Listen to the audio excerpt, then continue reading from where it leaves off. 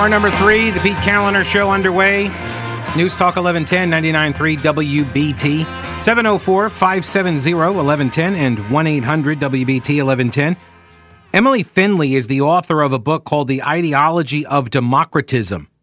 And she has a doctorate in politics from the Catholic University of America. And the Wall Street Journal ran a piece by her the other day called Democracy by and for the Elites. And she has coined this term democratism, and she defines it as an imaginative and idealistic understanding of popular rule that disdains ordinary people and looks to a cadre of so-called experts to operate the levers of power, the elites, right? So it's called democracy. It's called democratism in her mind, and it basically disdains democracy, right? This goes to a philosopher named Jean-Jacques Rousseau.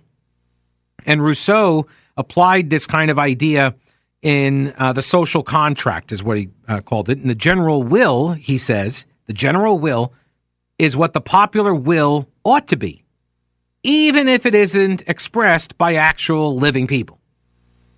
Yeah, he's sort of the left, as you could imagine. The general will conveniently requires the translation of a wise legislator, right? This is the Gnostics. This is the Gnosticism aspect to it. And look, this woman, she graduated from the Catholic University of America.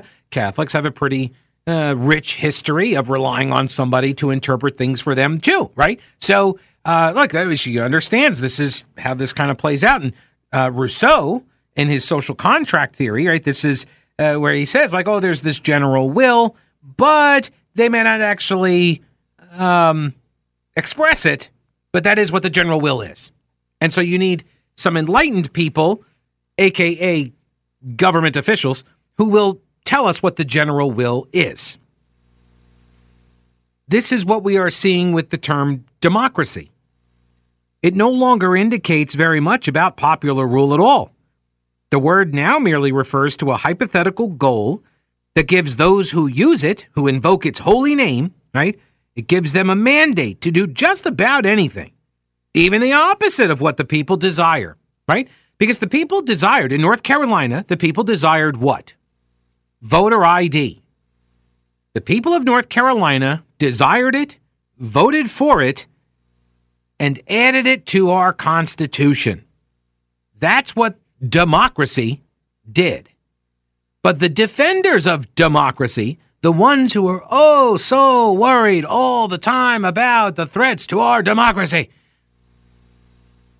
they are now in court, and they're probably going to get the 4 Democrat judges to throw it all out. To throw the whole thing out, to say, no, you should never have even been able to vote on it. That's expressing the will of the people to the Gnostic cadre, right? She goes on to say, talks about Alexis de Tocqueville, who predicted that people would accept the tutelage of the powerful because of their belief that they themselves hold the end of the chain. The people would accept their tutelage because of their belief that they themselves hold the end of the chain. Do you understand what he's saying? That we'll accept this government power. We'll accept these Gnostics. We'll accept these interpreters of the public will, right? The general will. We'll accept these people because we, the people, we're in charge. Do we really hold the end of the chain, though? The soft despots today will undoubtedly continue to use the democratic lexicon even as they transform the fiber of the republic. What better way to preempt the opposition than simply to declare it a threat to our democracy? This is why I mock the term, because the people who wield it do so in bad faith. They are acting at odds with democracy. They think that they should be in charge. There was another piece. Well, here, let me do this first because I've been sitting on this piece forever and it's almost now a month late. But I mentioned this earlier. This was how the Democrats are attempting to change the rules on the Electoral College, the popular vote. They're just going to do an end run around the Electoral College, right? They're going to go to all the state legislatures and they're going to try to get these bills run through the legislatures.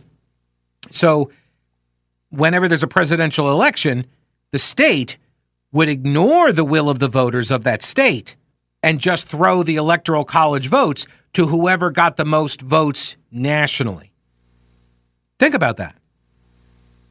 Our federalist system, like if you start thinking in terms in this way, the presidential election is not, never has been, nor should it be a national election.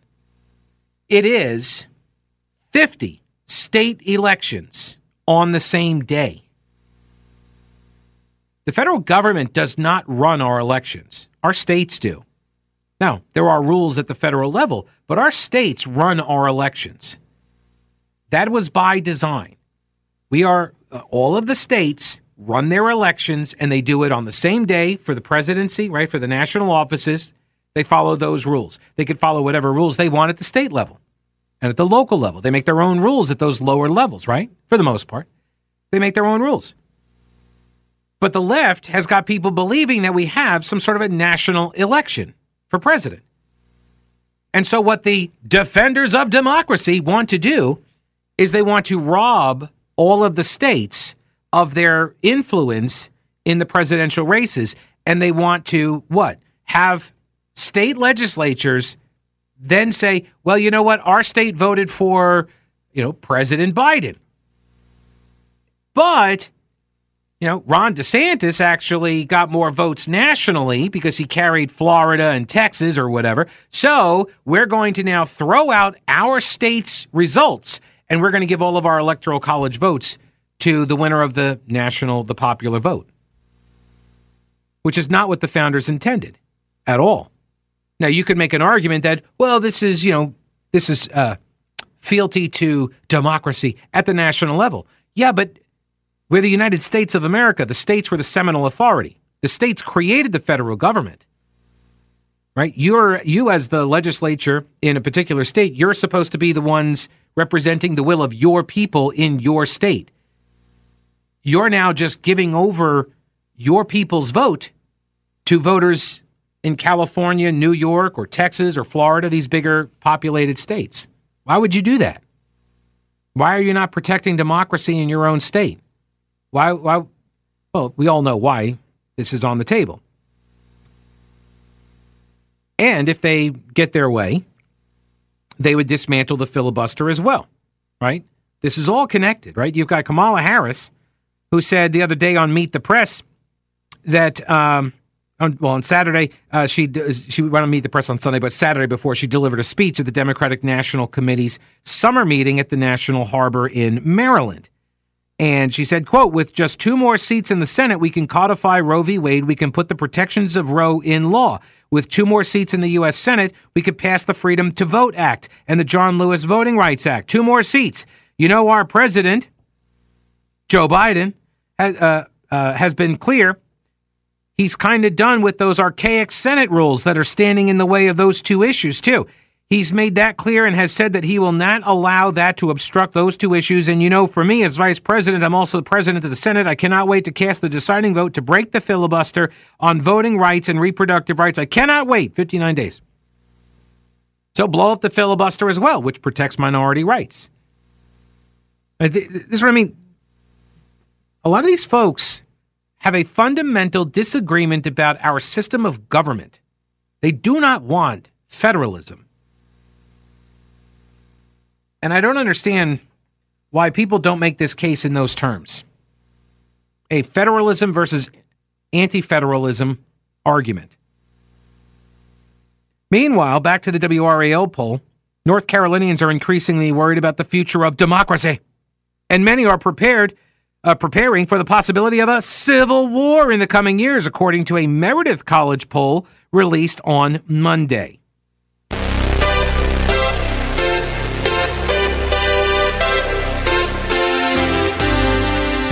Yeah, might as well.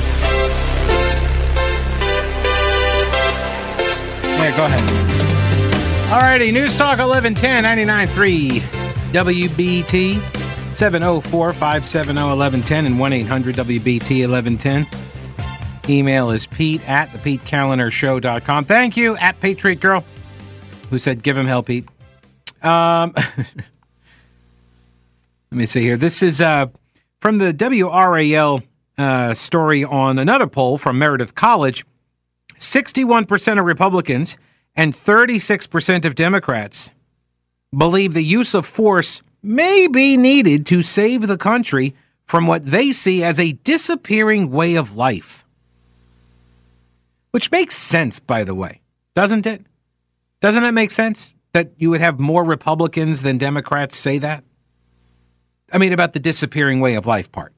Right? If you believe your way of life is disappearing, if there is a political philosophy and sort of a cultural perspective or outlook that lends itself to a greater opposition to the change, that would be of the right, would it not? It would be conservatism, right? Because progressivism is all about progress, right? It's all about forward, isn't it? And so why would Democrats, the party of progressivism regression, why would they want to be trying to save the country from a disappearing way of life?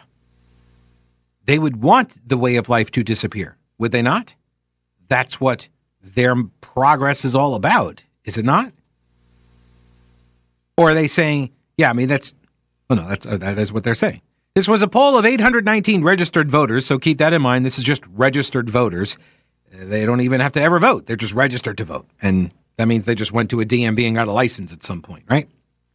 Republicans were also more likely to believe violence may be needed to get the country back on track. 36% of GOP respondents, 23% of Democrats say violence could become necessary, which I'm not really sure what the value of that one is. That it could become necessary. We could all start pooping gold and be rich. I guess that could happen too. Younger adults were more likely to envision a violent clash. When it comes down to using force or violence to maintain a way of life, there are some findings in there that are a little concerning, said David McLennan, a Meredith College political scientist. Republicans are 50% more likely than Democrats to favor the use of political violence. By the way, there's a plus or minus here of 3.3 percentage points for the credibility interval. So again, the question was whether or not you believe the use of force may be needed to save the country. There's some weasel words in there. This is the thing. I'm a terrible person to get a poll from. Seriously, I am awful. You start asking me these questions on a survey, and I start giving you the what for over these questions. Because a lot of times they're written in a way that's unclear and can induce certain types of answers. For example, because things have gotten so far off track, true American patriots may have to resort to violence in order to save our country. That was the question. See, when you read the crosstabs, you can actually see the way that the story or the way that the questions are framed and then the way the story is written after that. Because things have gotten so far off track. Well, you've already laid out a premise, have you not? You've said things are so far off track. You're saying that. As the pollster, you're telling the respondent, because things have gotten so far off track, what does that mean? It puts the respondent in a frame of mind that says things are way off track. Oh my gosh, things are so far off track. Now, how far off track is that? The pollster doesn't ask you that. It doesn't tell you that, right? So it just gives you this question based on a premise that is completely open to subjective interpretation by you. And by the way, your interpretation is going to differ than everybody else's on the basic premise. And by the way, you don't ask them first off, right track, wrong track, are you not? You're just saying because it's so far off track. They then say true American patriots. True American patriots. Well, what is that language for? Does the left view themselves? Do they call themselves true American patriots? Do they use that kind of? No. And you know how I know that? Because the IRS didn't target them under Barack Obama, right? The IRS targeted groups under the rise of the Tea Party movement. They targeted groups with the name patriot in them, knowing that those would be groups of the right.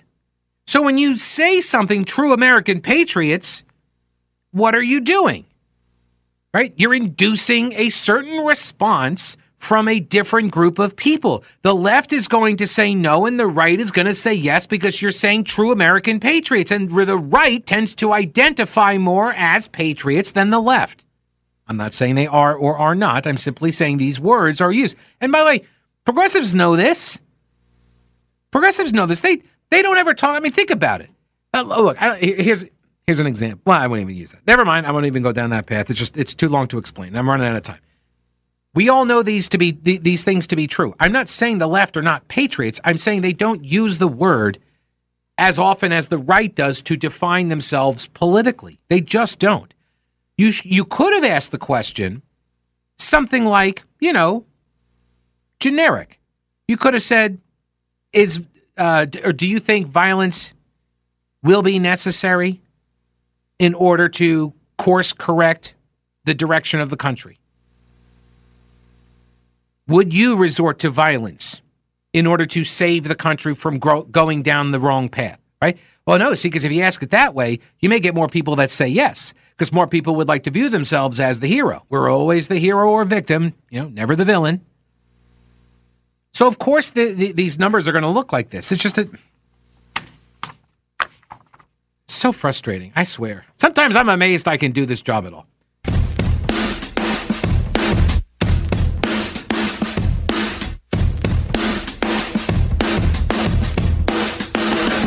News Talk 1110 and 99.3 WBT. Got a tweet here from the Hellion. It's a Pete tweet. My mother was fairly conservative until Donald Trump came along. She locked on to MSNBC and now even repeats threat to democracy. She now worships Liz Cheney. I told her Cheney was a threat to the constitutional republic. She's a threat to the republic. Let me go over here to Jimmy. Hello, Jimmy. Welcome to the program. How are you? Hey, all right. It looks like they're trying to move us into almost like some form of serfdom, where we have like a democratic monarchy, where where I guess if you're a Democrat or a Democrat celebrity, they're just very much untouchable, and then the rest are just peasants. Well, that is one of the hallmarks of all of the great collectivist societies, right? Where you had, I call it the Elysium Party, the Democratic Party. I call it the Elysium Party, right? You have this stratification, this divergent group of wealthy elites, and then you have working poor, and like that's sort of their new coalition is racial minorities, working poor, and like this is a hallmark of all collective ideologies and societies where the people that are in the power or in the party and control the levers of power, they always get the special privileges, right? They get to shop at the better stores. They get access to the black market items. They get the perks of being powerful in that system, and everybody else does not. So it's pretty on brand, it's pretty on brand. Yeah, they've made, I guess, Donald Trump, especially Donald Trump, and the Santos are almost like Genghis Khan. They're just barbarians at the gate.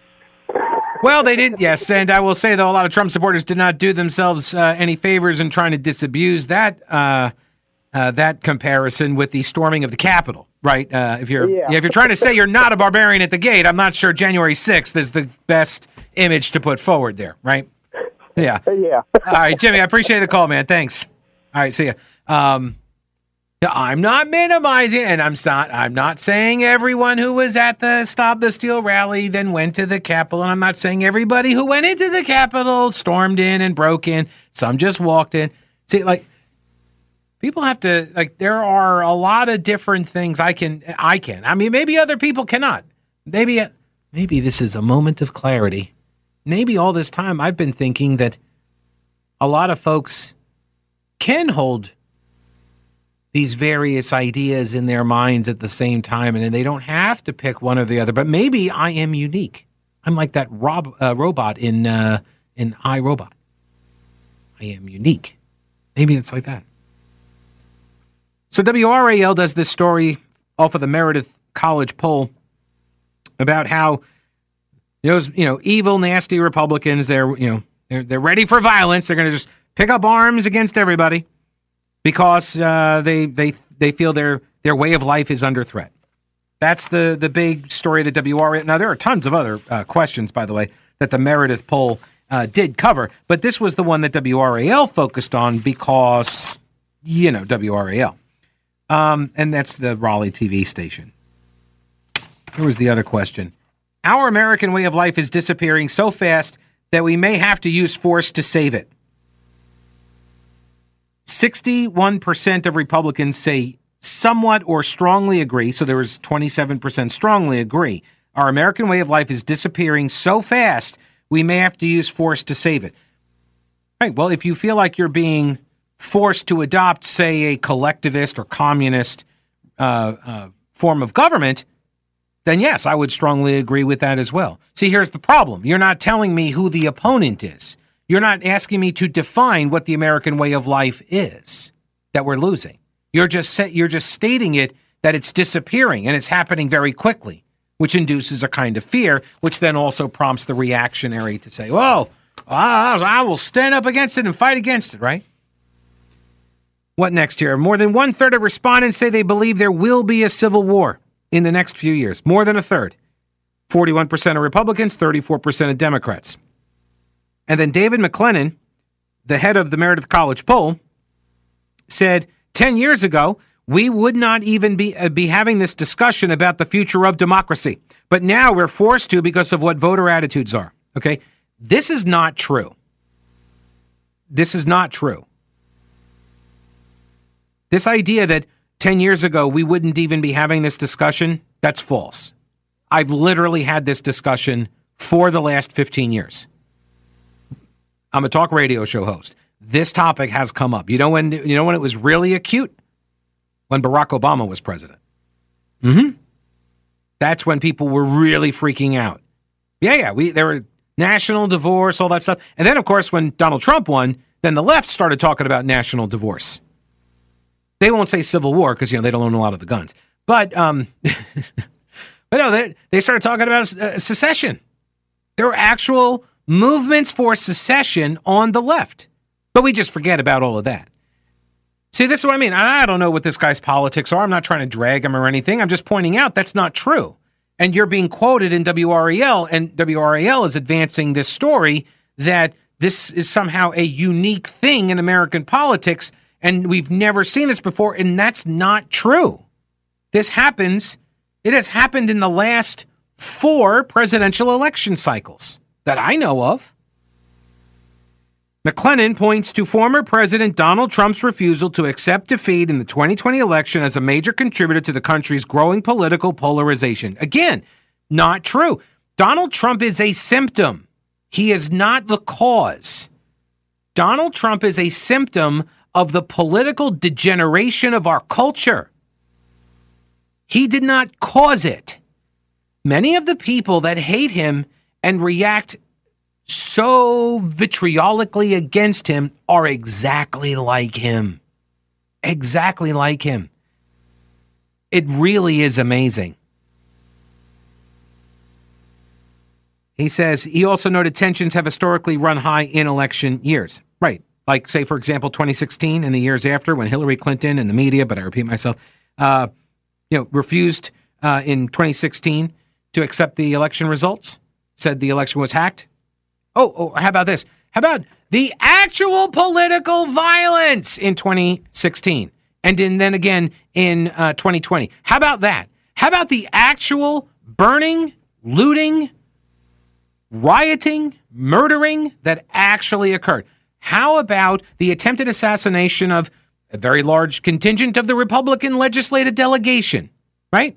How about the mowing down of white people at a Christmas parade? How about the Republican kid that just got run over by a leftist who said that that the kid was part of the right-wing extremists? Why? Oh, I don't know. Just a week after President Biden got up and stoked fears about the Republican extremists and how they're all MAGA lovers and all of this.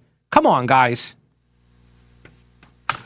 Next up, 60% of North Carolina voters surveyed said they enjoy challenging the opinions of others. 83% said they don't start arguments.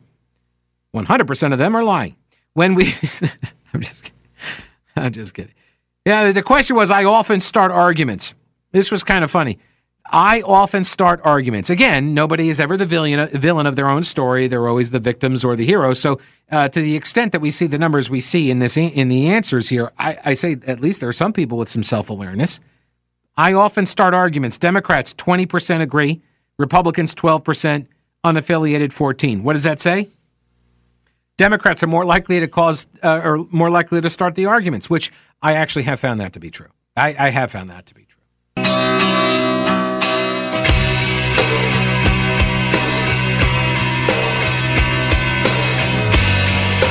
shining for you. They are.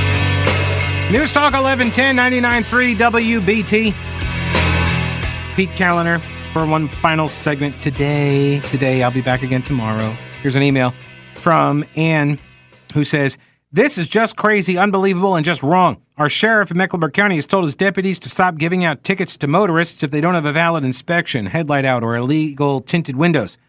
Why? McFadden listened to liberals who were saying too many blacks have been getting tickets. Our Sheriff McFadden is picking and choosing which laws to enforce according to color of the offenders. Do you realize he wants 50% of the tickets given out to whites and 50% to blacks? The world doesn't work that way." I am curious, by the way. Thank you for the email, Ian. Brett Jensen, I saw him in the newsroom earlier, and he's got Sheriff McFadden on the show tonight at 7 o'clock. And apparently the sheriff said he would take phone calls. So, have fun. I am curious, though. Do we expect to see a proportionate breakdown that of offenses and offenders and tickets written and all of that that's proportionate to all demographic groups in the population? So, and I'm not just saying population. We have to go through like to the driving population, right? Just people who have driver's licenses in Mecklenburg County. Or do we look at the state level? Or do we have to include South Carolina population demographics into the analysis as well? Because you got people that come up from South Carolina and work in Charlotte. I'm just kind of curious as to how you're doing this comparison. Is it statewide? Is it countywide? Are you including the metro area? Right? How do you account for all of these demographic differences? But also, men versus women. Men versus women. Do we have to have proportional representation there in our tickets as well?